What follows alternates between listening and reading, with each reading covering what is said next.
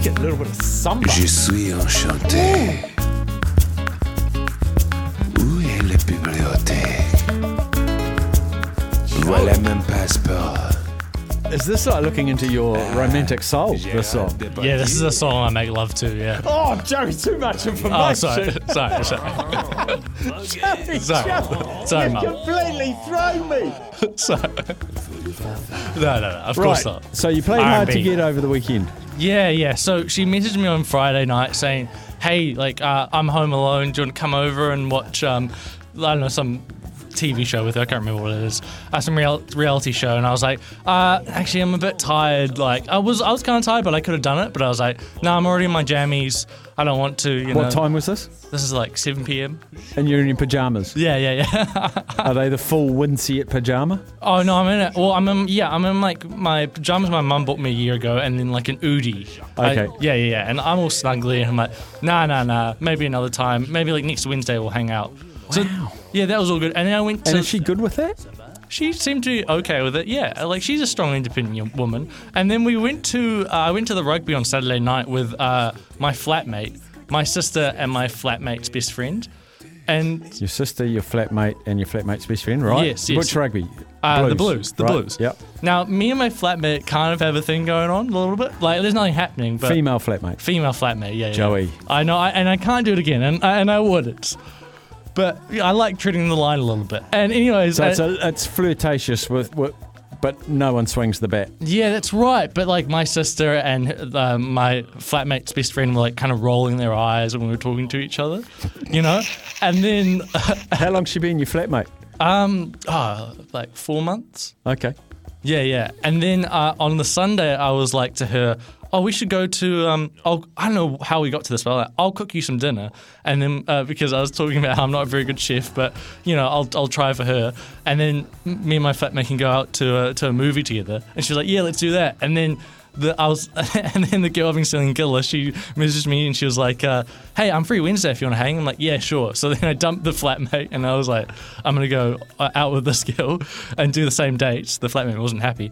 Anyways, and then I was messaging the girl I've been seeing Gilla today, and I accidentally insulted her.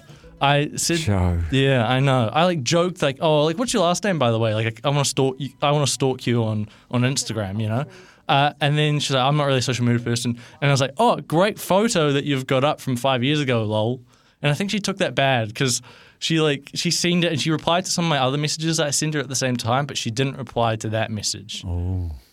Yeah. What was the photo like? It was beautiful. She's stunning, but I didn't mean it like that. I mean, I think she thought I was making fun of the photo, but I was more making fun of the fact that she hadn't posted on social media in 5 years. Do you feel like you do a lot of backpedaling and regret? All the time. That's my entire romantic relationships. I don't know what's wrong with me. Why? Do you feel like you're trying to be different from the true you? I do. Are you trying to portray something you would like to be? Yeah, I see. I'm overcorrecting all the time. It's like, okay, now I want to be honest, and now I want to be hard to get, and you know, because I jump in too hard, and now I'm pulling back and try to be a bit mean, a little bit, you know, but like not mean, but playful Treat them mean. keep them keen. Yeah. Joe. Yeah. Joe. Yeah. Be you. I know, but it's so hard. It's not.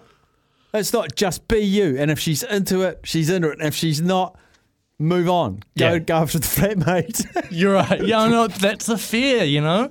Like, if this falls through, I don't know if I can help it.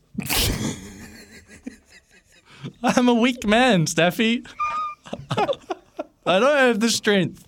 I feel like we need to have a dedicated Help Joe half hour, and we get calls and texts and because what are you, 23? 24. 20. We've all been 24. Yeah. Now, most of our listeners, apart from Zaid, we've all been 24 and we've all cocked up and we've come through the other side and we've learned lessons. Is that something you'd entertain?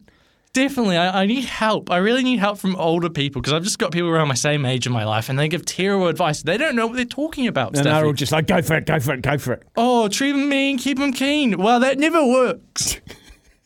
And why do girls like bad boys? I want to be a bad boy. Yeah, I know. No. Oh, Joey, I feel for you, mate.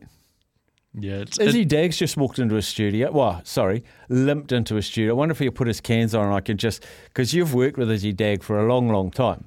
I gave him... Oh, no, he looked down just as I waved to him. He'd know you as well as anyone. Yeah.